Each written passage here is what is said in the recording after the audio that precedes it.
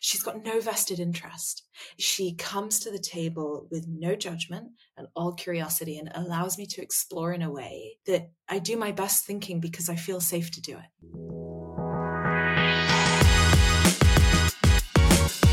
Welcome back to 40 Minute Mentor, the podcast on a mission to raise aspirations and inspire the next generation of category-defining founders.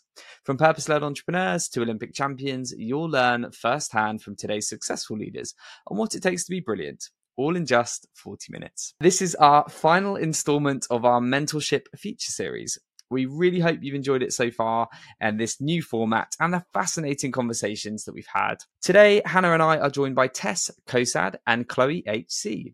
Tess is the co-founder and CEO of Fertility, the ambitious fertility tech startup focused on democratizing access to safe, affordable fertility treatment. Chloé is an accomplished product leader and coach with over 10 years experience working directly for COOs and founding teams in companies such as Truva to shape vision, drive strategy, and deliver day-to-day execution from seed to Series B. Tess and Chloé met at university, and although they've taken their careers in different directions, they've stayed connected as friends and have evolved their relationship to mentor-mentee. We're really looking forward to digging into this one and their unique dynamic, and for them to share the many mentorship lessons that they've learned over the years. So, Tess, Chloé, thank you so much for joining us on the podcast. How are you both doing? Well, thanks, James. Yeah, really good. Thank you. Thanks for having us on. Oh, the pleasure is all mine. Thank you. And it's great to have friends and mentor-mentees together. It's going to be a really good conversation. So I'm looking forward to diving really deep. But before we get to your mentorship relationship, let's do a proper intro for our listeners who may not have met you before. So do you mind if we could get a 1-minute whistle-stop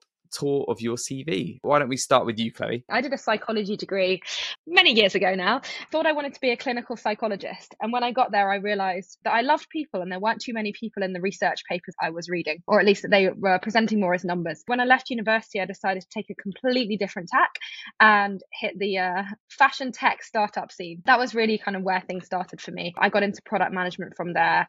I've worked at 3 different startups as in various capacities, but mostly in product roles, going in as the first product manager and then building and growing the product function all the way up to VP product. So I did that first at a really early stage startup that had no product, worked there for a while, and then went to Edited, which is a B2B SaaS product in the retail tech space as well. That was where I worked directly with the founder there, taking over the product from him all the way up to VP product. And then I decided to go and do the same thing again the second time round at Truva. Throughout my time, I kind of had a continuous thread that I just loved understanding people. That translated to kind of customers and users, but also working directly with teams. And I've now kind of taken a career transition to becoming a coach full time. So that's what I'm doing now.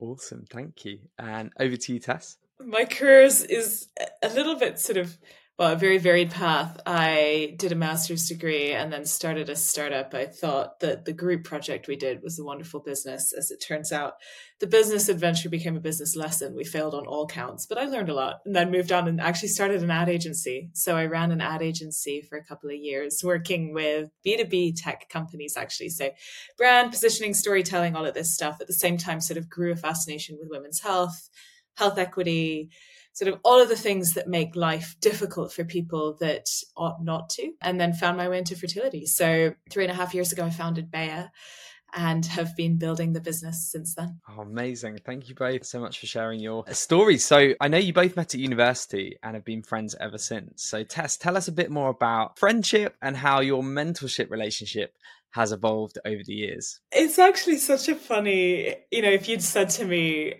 gosh, 10, 15 years ago when we met, in 15 years, you're going to be on a podcast talking about this, I'd have been like, no way. It's been such a cool journey. And when we met, obviously at university, so sort of friendship was absolutely the focus, and we were really, really tight friends. And then both really started to excel and progress in our careers in a way that was able to we were able to learn a lot from each other. And the minute I founded Bea, I think when you're a startup founder, you'll know this, it's a really complex journey. It's quite a long journey and can also be quite a lonely journey. So I just started talking a lot to Chloé. It was the lockdown, sort of middle of lockdown. So we would walk the same loop every morning, and I just here's all of the stuff that I'm struggling with. And it really evolved from there. And after a while, I started to think, God, anytime I'm struggling with something, there's only one person I take it to. And it went from there. Thank you so much. How would you describe the nature of your mentorship relationship then? And how does it work on a sort of practical day-to-day level? Do you have structured sessions or with agendas, or is it much more ad hoc, sort of freestyle dynamic? It's a lot more ad hoc. It's a lot more freestyle. I think, Chloé hop in here, but what Chloe's really, really good at is picking up on the cues. So depending on the type of message I send, Chloé immediately knows what I need in that moment and is able to sort of switch mode. It's a real talent. But like, Chloé, how do you know? We're kind of in a constant dialogue between the two of us, and we are often seamlessly hopping between kind of the friend zone and the mentor zone. I think often the question, or that it will seamlessly go into something like, I really need to figure out X. That's my cue to be like, okay. I often just check in like, okay, do you want to talk more about that? Or is this just like I'm processing in the moment and we're going to continue onto something else? So it's just really listening for what's needed in that moment. Sometimes we will set things up. So it might be that we have had a conversation where, Tess is like, oh, in the next week, I'm going to need to figure out how I deal with X. And we set up a time to talk about that, where we can go a bit deeper. But quite often it's that, I'm listening for those cues of, I need to process something, this situation's come up, I'm not sure how to deal with X, this and this is really hard. And then just checking back in, like, hey, what mode are we going into from there, really? You already mentioned that you're constantly kind of switching between friendship mode and mentor mode. So how do you make sure that you've got time for both sides of it? You don't neglect your friendship, but then you also remember, right, like you're here as my mentor, you're here as my mentee. Yeah, how do you make time for both? And was there ever a time where it was so blurred that you had to set stricter boundaries and go, actually, this is our friendship time? Chloe's like expert on boundaries. And I actually think that's one of the reasons this works so well, is that, the boundaries are so well held. I think for me, we often try to hold weekends. Weekends are for friendship time, unless there's something specific and I'm, really asking for it. Weekends are for coffee and brunch and, all of the things that are not work. But I think in terms of when the boundaries have been really blurred, there have been a few moments where we've been in a real friendship context and situation, and I've just desperately needed to get through something. And Chloé does an incredible job of holding and then also sort of moving us on, but always remembering. So we'll always maybe go back to something if I haven't quite yet gotten there. And, Chloé, you're the boundaries person, so I'll let you take that one away. I think with this stuff, like, we're really lucky that we have a really strong ongoing dialogue, and that means that we're pretty much always on the same page about either which mode we're in or how we're handling it. But it is really important to get explicit if it gets contentious. And sometimes what I'm thinking about is like, how do I need to show up right now? There have been dark moments where I could have shown up as a mentor and said, like, we need to push through this thing now or whatever, and I'm here to help you do that. And sometimes what's actually needed is just like a hug and to sit in, hey, this shit's really, really hard right now. As Tess said, we try and keep the weekends for us as friends, and then think about time spent, kind of have a mental parking lot. So quite often we're talking, which is like, oh, that came up, park that. We're not going into that right now. Like, it's chilling time. We're not going to go into that gnarly topic, but like, let's pick that up on Monday. And then we'll kind of make the time for it there. So it's up to us both to kind of make sure that we know what we need from the other person in that moment. And that goes for me as well. Like, we're really close friends. I need her to be my friend and not my mentee or my mentor or whatever. So yeah, it's that ongoing dialogue. And we often just say, what do you need? What do you need right now? And it's such a powerful question. I think when you're in a mentor-mentee relationship, the default assumption is someone's there to mentor and someone's there to be a mentee. Whereas with us, it's always like, what do you need? What do you need? I remember it was the middle of the pandemic. I was raising a pre-seed round. And honestly, this was 3 years ago. Bea was a consumer-facing medical device that was, pun intended, completely embryonic. Trying to get people to give me money was an absolute nightmare. And one point, I remember walking to Chloe's house. It had been a really long day. I'd been rejected left, right, and center. And the door opened. I was going to go there for dinner. And a glass of wine just came out the front door. I was like, do you know what? Yeah, that's what I needed. I didn't need a mentor. I needed to go to my friend for dinner, and I needed a glass of wine to like appear at the front door as I did. So there are just I think the depth of our relationship allows us to know what we need and sort of very fluidly go in and out of that. It's a rare thing. It's really cool. Amazing. Yeah, that sounds great. That you have this dynamic where, yes, you say what you need, but also there's a level of you just know each other so well that there's, you just understand what the other person needs. So that's great. I'd like to touch a little bit on, obviously, you've known each other for quite some time, but your careers have kind of gone into very different directions. Tess, you're a founder, and Chloé, you've worked closely with founders. So I think you've got a very interesting perspective to kind of navigate through some of Tess's problems and issues that come up. So yeah, I'd love to talk a little bit more about how does your perspective help you within the mentorship relationship, and kind of how beneficial is it to you that coming at it from two very different sides? So I think we lean into the fact that we're coming at it from different perspectives. It means I don't assume that I know what Tess is going through. So I don't have any background in medical device, fertility, or anything like that. So I'm approaching it from a more abstract lens. And I think that can be really helpful when we're kind of bandying around concepts. So quite often what I'll be listening for is like, what is it that you're describing right now? Try and assign a word to it. So for example, oh, okay, so that's your strategy. What you're describing to me now, like that's who your customer is, or whatever it is that we're talking about at that time. Like, so the challenge is actually X. And so what I'm listening for is to kind of help Tess think through some of those notions at a conceptual level, which then helps us figure out kind of how to communicate them to the team. So often what I'm representing as someone who's an operator who's worked directly with founders is, how is this being received by someone who is not the founder? The founder has an unprecedented level of context that nobody else in the business has. And so quite often my job is to be like, what do your team know here? What I'm hearing is this.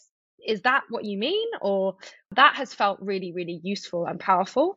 And quite often I think there's a virtue in being reminded of that gap in context between what you as a founder have and what the rest of your team will have. Because I've been an operator working with founders, I can present that perspective.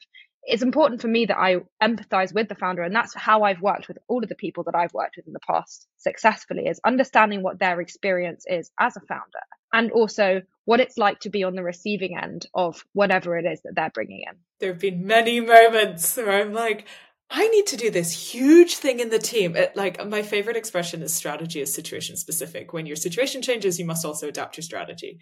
And of course, I often come in, I'm like, Chloé, I need to do this big thing. And Chloe's like, whoa, why? So we get to this place where, having been on the receiving end of communications from founders, and, Chloe, you're absolutely right. I have an unprecedented level of context because I look outside, I speak to investors, I look inside, I look at the market, I look at all of these pieces.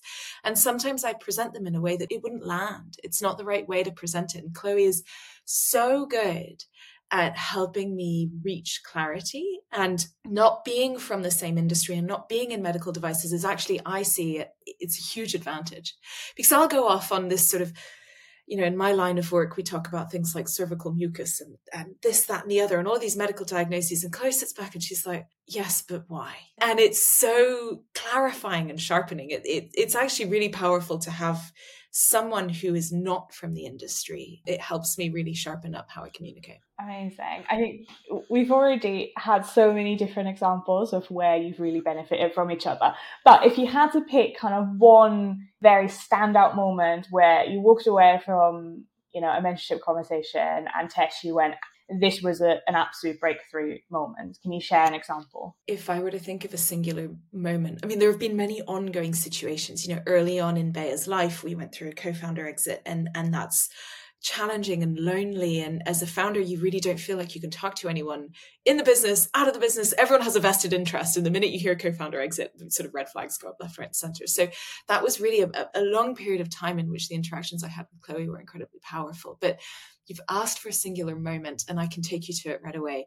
I was in New York Chloé, I think you were in London, and I was walking around the East Village, and I ended up sitting on a bench outside a shop, and it was the middle of winter. So it's like New York winter. It's cold. I'm not dressed well, but the conversation was so powerful that I sat on that bench for 2 hours and I froze my buns off. What we were talking about was we were struggling to fundraise, as I think a lot of people were in Q4 22. And I felt like I was running out of options. And we got presented with the opportunity to join Techstars. And, you know, we've been around for a few years. We were a couple of weeks from launch. We've raised a few rounds. So arguably we're not quite, you know, in the right stage for a program like that, but I hooked into it. And I was like, we need to do Techstars in New York. We just need to do it. And I'm talking to Chloé, and Chloé's like, yes, but why? And I was like, because we just need to do it. And I think what I appreciated so much in that moment was, you know, I'm putting words in your mouth now, Chloé, so feel free to say no, but Chloé as a friend was sitting back and was like, well, I don't want my friend to move to New York for 4 months. That sucks. But Chloé as a mentor was like, what does Tess need right now? What does the business need? And why is she hooking into this? Like, what is she trying to say to me? And, you know, gosh, for 2 hours, finally we got to a place where Chloé was like, gosh, do you know what? Now I get it. Now I see why you're doing this. And now I think you've managed to get to the core of why this is the right thing for you and for the business. And it was so powerful. It really unlocked me. I remember that situation so well. And I think, you know, I was hearing you describe this opportunity, and it really started out as something, it was about, I could hear for you that it was this lifeline. And I could also hear that you were like at the end of your tether. And it had been weeks of really, really hard phone calls with investors and pitches and like knock after knock after knock. And you were just like, I just need something. And this feels like it. As a friend, I wanted to be like, of course, that's what you need right now. Like, of course, yes, go do it. This is an amazing opportunity. And they were also like, they were chasing you down. They were like, we really want you. You're amazing. Like, there was so much pride in me at that point of like, this is so amazing.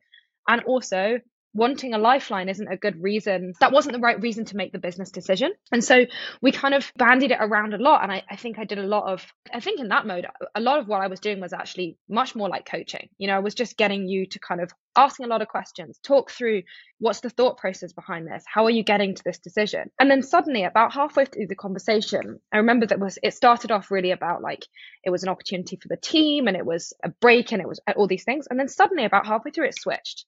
And you started explaining to me what it unlocked from a business strategy perspective. And I was like, there it is. And we ended up like, I was doing a lot of just like reflecting back on what you were saying. And then I think after that, you just like went and wrote this big strategy document about why this was like and it actually wasn't at that point even tied to going to Techstars. It was about what you were going to do as a business over the next 18 months. That really blew my mind, listening to you like really articulate what that strategy was.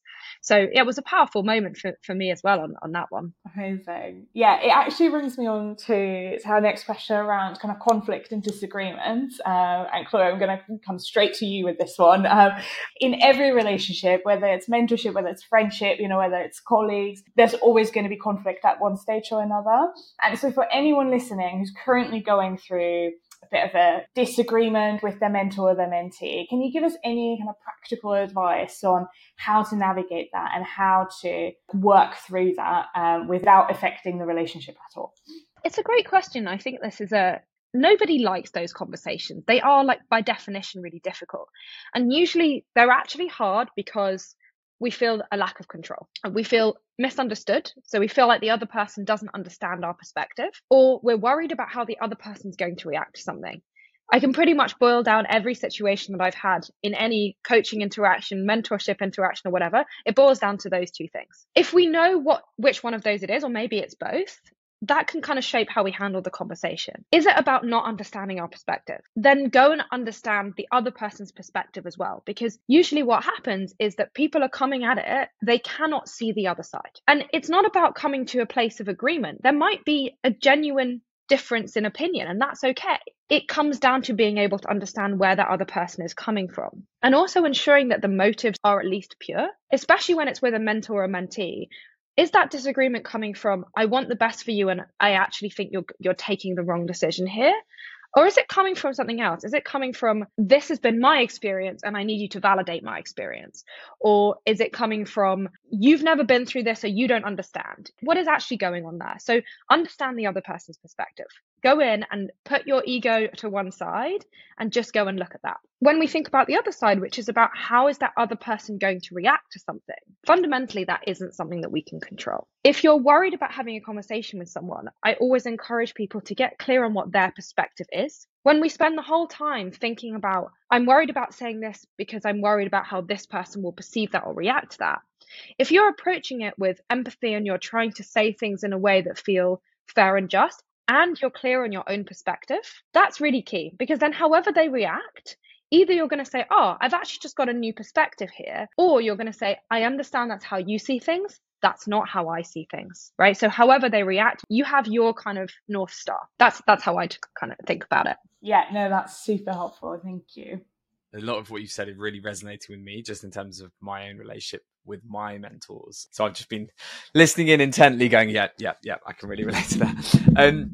We get so many questions from our audience. I guess it's kind of the genesis of this podcast really is about, we had lots of people over the years reaching out saying, I really want to become a mentor, or I really, really need mentorship and I don't really know where to look. So we really want to make sure in this feature series, we're giving practical advice for them. I wanted to ask you, how do you approach a potential mentor? What's the best way to ask for mentorship? Because it is quite a daunting concept for many. So I'd love to get both of your takes on this. So maybe, Tess, if I come to you first. Chloé and I have beautifully different takes on this as an operator and a founder. But I think one of the things that I learned early on starting Bea was I get given a lot of advice. So I actually don't have to go and seek mentorship. Mentorship loves to find its way to me. And I'd often pitch and someone would come up and say, hey, I'm not going to give you money, but I'll definitely give you advice. I pitched 284 times to raise my first round in the middle of the pandemic. So that sort of gives you an idea of quite how much advice I had. But people often would come to the table with this attitude of, well, I know more, so I'm going to give you advice. I think one of the things that I learned when looking for a mentor is if I'm seeking someone, that's generally a pretty good sign. If someone's coming to me and I'm trying to figure out how to hold them at bay, bad start. And that was so powerful. One of the things that I noticed with Chloé is over time, I was like, gosh, I'm really seeking. You get these emails sometimes where you're like, I need to call Chloé, speed dial almost. And that's when I started to think, gosh, that's a mentor.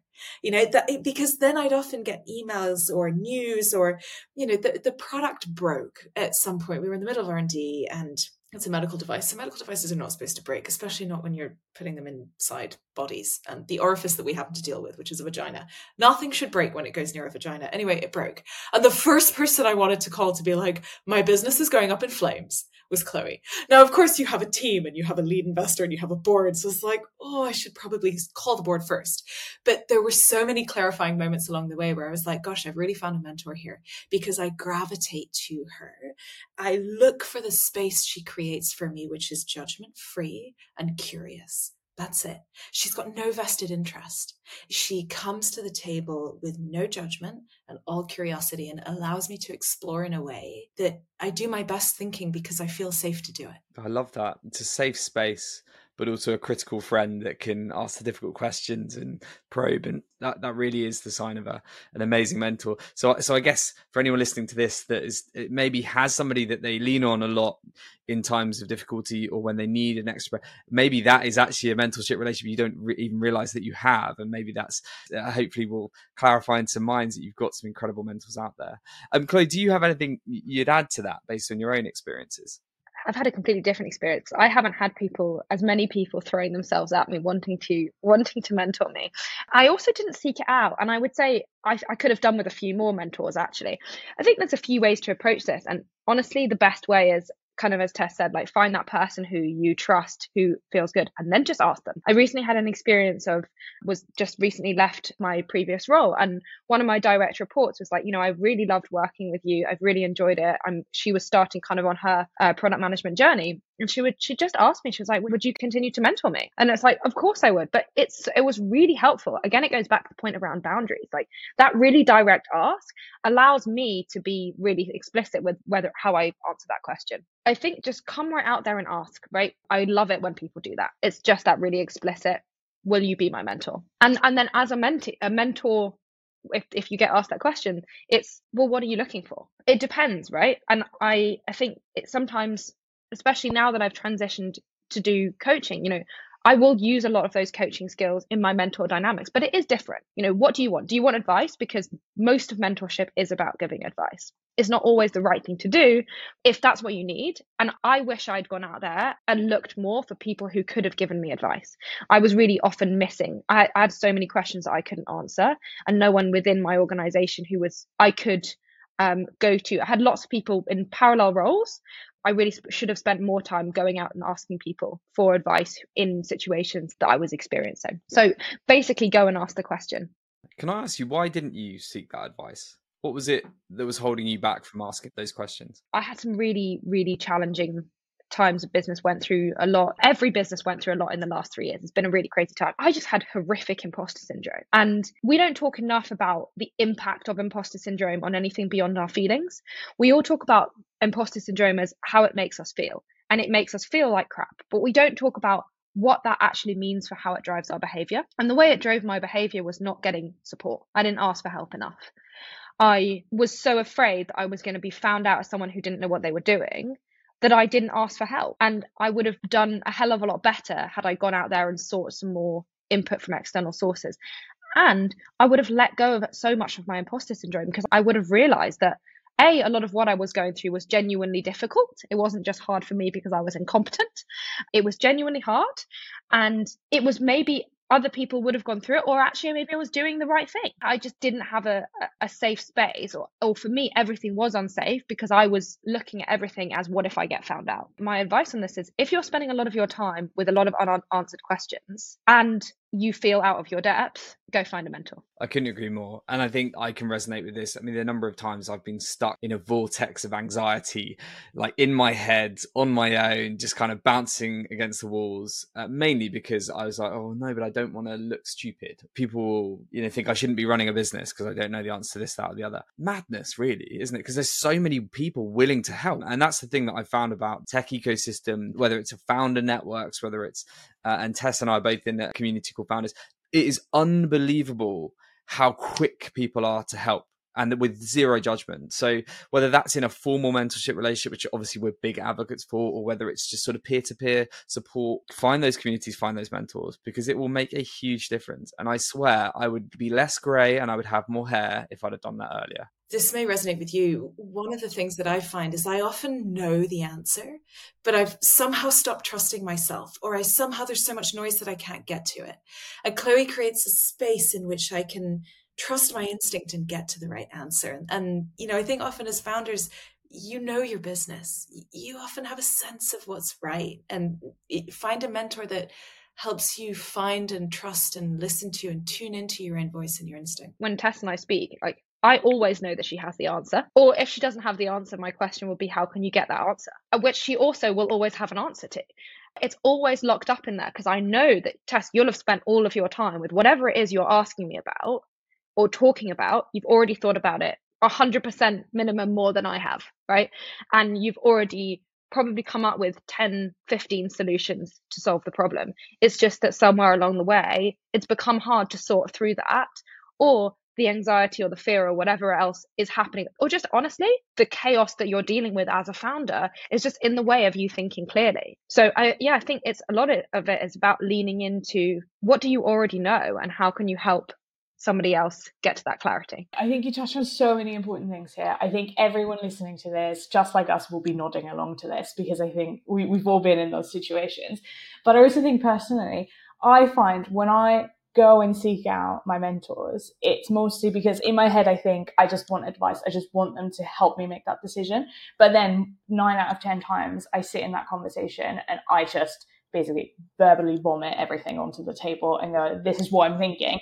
And then their role is just to sit there, support me, and just give me space to do that. So yeah, I think that's so important. It's when you think about mentorship, it's not necessarily someone who you go to and go, what do I do in life? Help me, tell me everything that you know. It's very much a, help me get through this and just be there and create the safe space. Yeah, thanks so much for sharing that. Yeah, I think a good mentor isn't going to spoon feed you everything. I mean, that's not what a good mentor should do. They will help you work through the noise, as Chloé said. I think it's also something that, and this is clear from what I know of Tess, you have real humility as well. And you actually do know the answer, but you don't think you know the answer. And I think there's probably a lot of people listening to this, and that is a good thing. You know, some of the biggest cock-ups in the startup world have happened from unbelievably bullish, arrogant founders thinking they know everything and just kind of like charging ahead.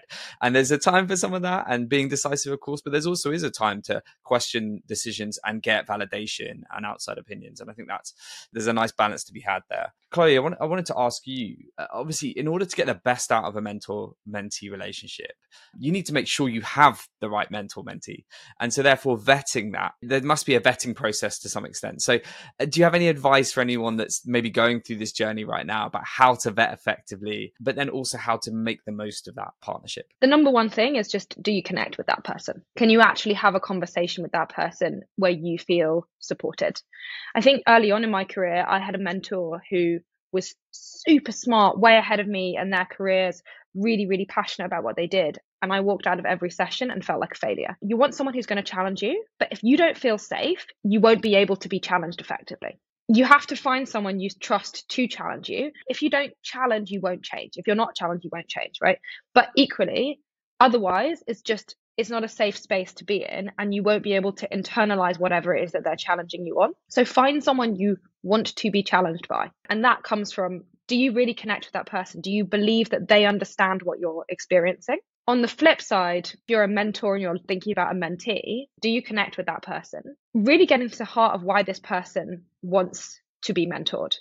Something that I've seen a couple of times is they actually don't, but they've been told by someone else to get a mentor. That relationship most of the time will fail. I've seen that many times over, and this is the flaw with advice. If advice is something you're following blindly or because you're told to do it, you will almost never get the outcome that you want. It's kind of exploring that. What is this person looking for? Have they been told you need to go and get some advice from somebody else? They might think they've got all the answers. They probably don't, but are they really going to hear what you're saying? What is this person looking for, and can you offer it? Equally, it comes back to boundaries as well on both sides, but particularly on the side of the mentor. Do you actually have the time, space, capacity, and want to mentor this person? And if you don't do it, because you won't serve them well. So be honest with yourself and don't say yes to someone. That is a responsibility. Don't commit to something that ultimately you're not able to deliver on. 100%. So much better to have one mentee that you can dedicate your time to, give your all, obviously with the right boundaries put in place, and have real clarity on, how that relationship's going to work, rather than try to be a hero and help loads of people and do a really half-assed job of it, because that'll be no good for anyone. And what I found personally from being a mentee and a mentor is I get so much both ways. I learn so much from those that I mentor and then being a mentee. So it's a really worthwhile thing, but definitely feel I've done this myself, where people have asked for me to play a bit of a mentor role. And I've gone, of course, yeah, I'd love to help. And then before you know, I'm just drowning in conversations and not being effective. That's a really good point. And I really like the point you make about not necessarily always giving advice. That's not always the right way to be as a mentor. Tess, just wanted to come to you briefly before we sadly have to wrap this conversation up. Do you think there's such a thing as having too many mentors? And if you feel like maybe you're going down that path, what's the best way to maybe end those relationships? Because I'd imagine that would be a pretty tricky conversation to have. 100% there's such a thing as too many mentors. Unequivocally, yes. And I think, look, I'm this sort of wonderfully, horribly, extra painful combination of a founder and a people pleaser. And those two things in combination can make the journey extra complex from time to time. So in the early days of creating this company, people would say, I want to give you advice. And I'd be so delighted that someone wanted to pay any attention at all to what we were doing. That I'd be like, of course. What I made the mistake of doing was, a mentor would come along and say, well, these are the things you need to do. And I'm like, there's my to-do list for the week. But they don't have the context. So I would make the advice my de facto to-do list, and I would go off on tangential journeys that were completely irrelevant to the progress of the business. I think at one point I had so many of these things going on that I was just lost. I was lost. And I started to notice that I was beginning to sort of dread some of these mentor calls. And one of my mentors insisted on a full set of management accounts, provided X number of days before every mentorship conversation. And I really think one of the things I learned very early on was mentorship is not about someone telling you what to do. They just don't have the context. Yes, someone in New York who is a dear friend and mentor once said to me, Tess, no one has the context that you have. No one.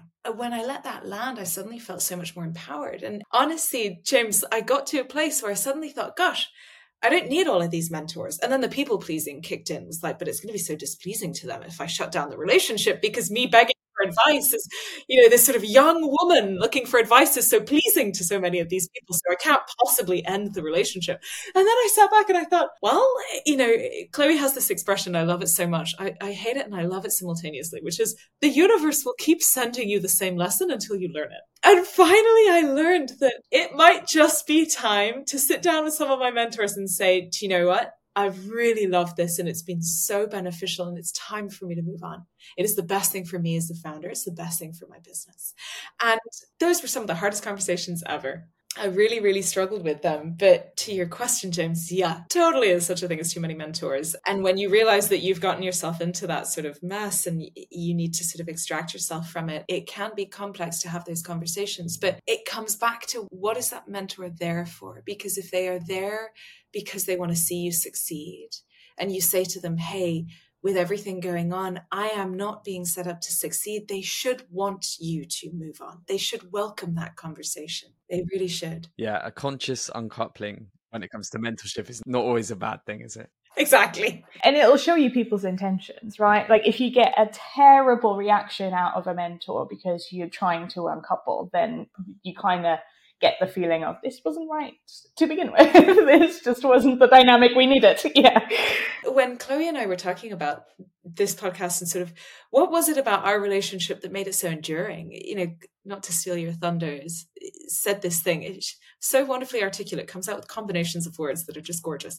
And she says, you know what, Tess? Women are under-sponsored and over-mentored. Boy, is that true. And I think for many female founders, we get a ton of advice and the data bears it out, much less capital. And it does impact, how you build and how you grow and where you go. It's so important mentorship is so important. Really find the ones that help you find your voice. I would just really add a final point to that. I mean, Tess, you actually said that such a beautiful way. And I think, I listened to you talk about too many mentors and I watched you go through on this journey where, you are an extremely talented, relatively young female founder. And so there are people queuing up who are like, I want a piece of that. You actually have the hard job of weeding out who's genuine and who's there for a bit of glory hunting, a bit of kind of, I want to be able to say, I don't actually want to give you any money, but I will be able to say that I did something and then I'll go in at a later stage where there's a bit less risk or whatever. And it goes back to exactly this point, which is I had this expression of, women are over mentored and under sponsored. And so my final kind of parting words is just to have a think about what else you could offer that person that isn't advice. Is it an introduction to somebody else? Sometimes people have mentors that are in the same organization as them.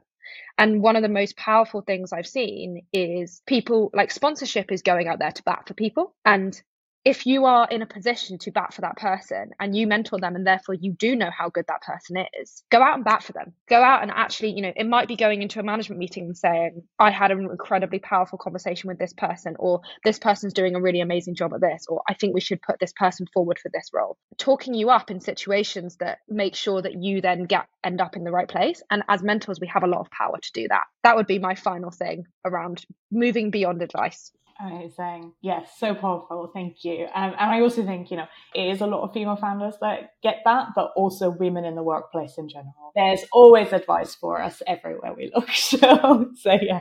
Amazing. Well, we're sadly at the end, but before we let you go, I have two more final questions for you. What one piece of advice would you like to leave our listeners with, especially, aspiring mentees and mentors? I think it's been a common thread throughout the whole conversation is look for someone you trust who creates a space where you can truly truly think clearly. And, Chloe and I were talking about this a lot before. We don't generally condone going through your friendship groups and picking your mentors from your friendship circles. This works for us because there's a really long history and we kind of grew up together. There's a depth of friendship that allows this to work. And we don't generally say that you should go and find mentors who are friends, but I think in terms of pieces of advice, if there are people who are already in your life, mentors can be all around you. So if there is someone already who you interact with, who you feel yourself wanting to seek more and more from and wanting to spend more time around and talk to you more about the things that are truly troubling you, it might be a good idea to lean into that and talk to them about it. Love that. Amazing. And Chloe? I think I'm going to build on what Tess said. I think some people out there who will listen to this conversation and think, oh yeah, it'd be amazing if my friend was my mentor, or I could go and mentor my friend. And I guess it's proceed with caution, because lean into where that is and also make sure that you set those boundaries. And I think one thing that Tess and I were chatting about when we were thinking about this and how we wanted to make sure that we got across the power in our dynamic, one of the things we talked about was some mentorship can be paid, right? There can be an exchange of money. And we made a decision quite early on, which was we never wanted money to change hands between us about this, because we didn't want it to be something that we wanted to be able to flip between friendship and mentorship, but not in a way that was ever going to create resentment on the other person. And that can happen in either direction. So I think my final piece of advice is just when you go out there, think about the nature of your relationship with that person as a mentor and also in other roles. Are they in your organization, so there are other power dynamics at play? Are they your friends? Are they someone else who's got a vested interest in something that you're doing? If so, if not, how do you want to set that up? And think about that as you go into that relationship, whether that is money or time or anything else. Amazing. Thank you so much. And finally, I know that you both are very lucky and have lots of amazing people and mentors in your lives. But if you had to choose one more mentor, whether they're dead or alive, who would it be and why? And Chloe, I'll come to you first on this one. One of my mentors at the moment is the reason I got into coaching, and she's been most incredible person. So I kind of feel like I've got the perfect mentor in many respects. That's hard to replicate and hard to relate to. So I'll give someone who I think would be incredible, and that's Brene Brown. She started off as a shame and vulnerability researcher, but now she does everything from kind of, leadership development. All the TED Talks and the Netflix specials is absolutely incredible. What I love about her is that she always gets back to the human side of things and the heart, and has a grasp of emotional literacy that I think is absolutely incredible. And so I think she'd just be fantastic at helping me navigate what it was precisely that I was feeling and finding the right words to use to describe that and what that actually meant for what I was dealing with. So yeah, my pick would be Brene Brown. Amazing. Yeah, she's definitely on our dream guest list for the podcast. So we'll just put that out in the universe real quick. Amazing. And Tess, over to you. Yeah, I thought long and hard about this, because when I first read the question, I thought, God, I think I really do have my ideal mentor. Then I thought, no, don't be a cop-out. No, go and find someone. I thought, okay, well, I would want to look for powerful female CEO of X Fortune 500 business. Go. I had some of those. I have one of those. And honestly, they're brilliant and they scare the living out of me. And I thought, that's not great. Like, they really pull me up by my bootstraps. It would be a detriment to the whole conversation we've just had about trust in a safe space and all of those things to say, well, my ideal mentor would be this person. And I was at 3 a.m., like trying to listen to a sleep story thinking, I really need to just not be thinking about this. And I was thinking, who would be my ideal mentor? Whether or not it's a cop-out answer, I really think I've got it. For all of the reasons that we talked about on the call, it's like, I can't really think of anyone else. I couldn't come up with an answer to that beyond, Chloe, I think it's you. Love this. What a great way to end the podcast. With the perfect mentor-mentee relationship. Tess, Chloé, it's been an absolute pleasure to have you on. I think your partnership is really one that I hope others will aspire to have. I think it's amazing to see how your friendship has flourished into a mentorship relationship. Thank you for all your amazing advice. So much actionable stuff in there for anyone that's out there, like looking for mentorship right now or wants to be a mentor. With thoroughly encourage everyone to take heed of your wisdom, and hopefully we'll see the results off the back of it. So thank you for joining us. Thanks for having us. Thanks.